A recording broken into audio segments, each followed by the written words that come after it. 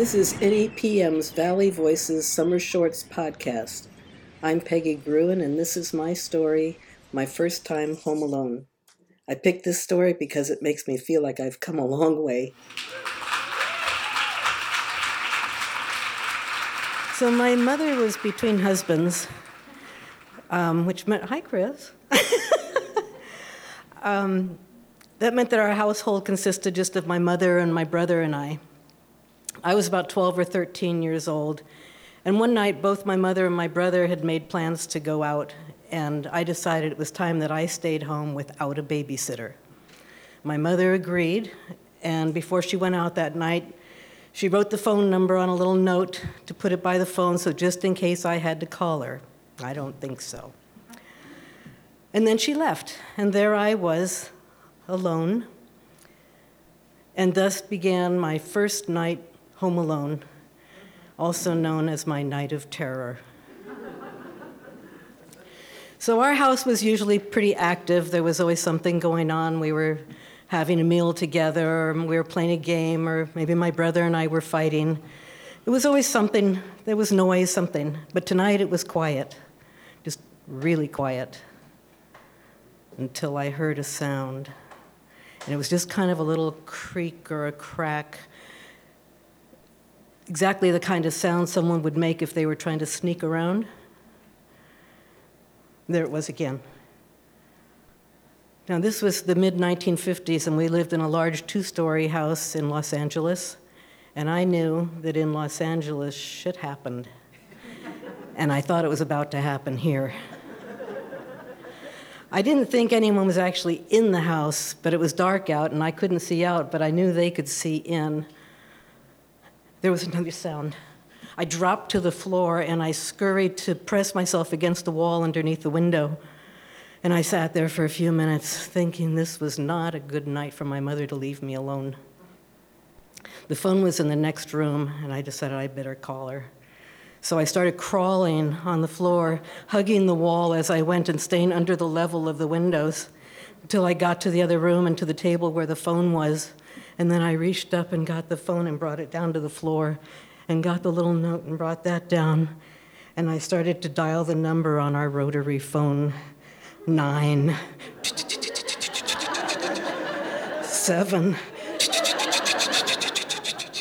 It was taking forever, but finally we got through, and it was ringing on the other end, and somebody answered, and I asked for my mother, and they said she hadn't arrived yet.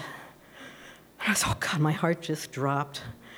But luckily she got there just then, and they put her on, and I said, you've got to get home. There's somebody lurking around outside, and I'm really scared.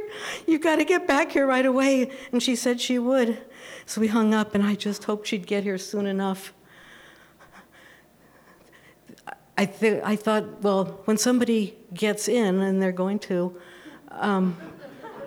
they're going to search for me, and they'll look downstairs first, so I'm going to go upstairs. That'll buy me some time.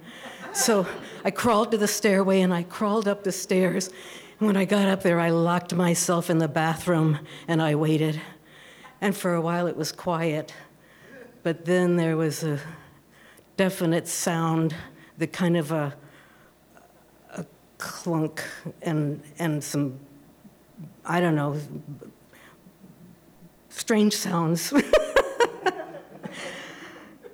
And I thought, oh God, somebody is definitely in the house. I know it. And I started crying, and I thought, I knew they were going to get in here. I knew. Oh God, I'm going to die. And then I heard another sound. It was a little louder, and it sounded like footsteps.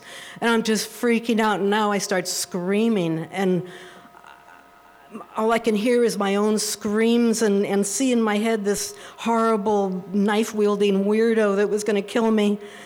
And then I heard a voice, and I went, oh God, I was screaming, though. I was screaming hysterically, and I didn't know what the voice said because I was screaming, but I thought it must have said something like, I'm gonna get you. So I screamed some more, and then somehow I heard the voice again, and this time it said my name. I think, oh my God, they know my name. Oh shoot, oh God. And then they said it again, and this time it was more distinct, and it was right outside the bathroom door, and it's going, Peggy, Peggy. I go, Oh my God. I stopped screaming for a second, and I heard, Peggy! I recognized the voice. I unlocked the door and I hugged my mother. I was never so glad to see her. And by then, of course, I knew there had never been a monster, but it was still a long time before I stayed home alone again. That was Peggy Gruen with her story, Home Alone Without a Babysitter. I'm Vanessa Cirillo from New England Public Media. Along with our partners at the Academy of Music, we host Story Slams throughout the year. Want to stay in touch? Join the Valley Storytelling Community Facebook page. That's where you can watch our stories on YouTube, find info on other area storytelling events, and our next Valley Voices Story Slam season. See you next week for another episode of the Valley Voices Summer Shorts series.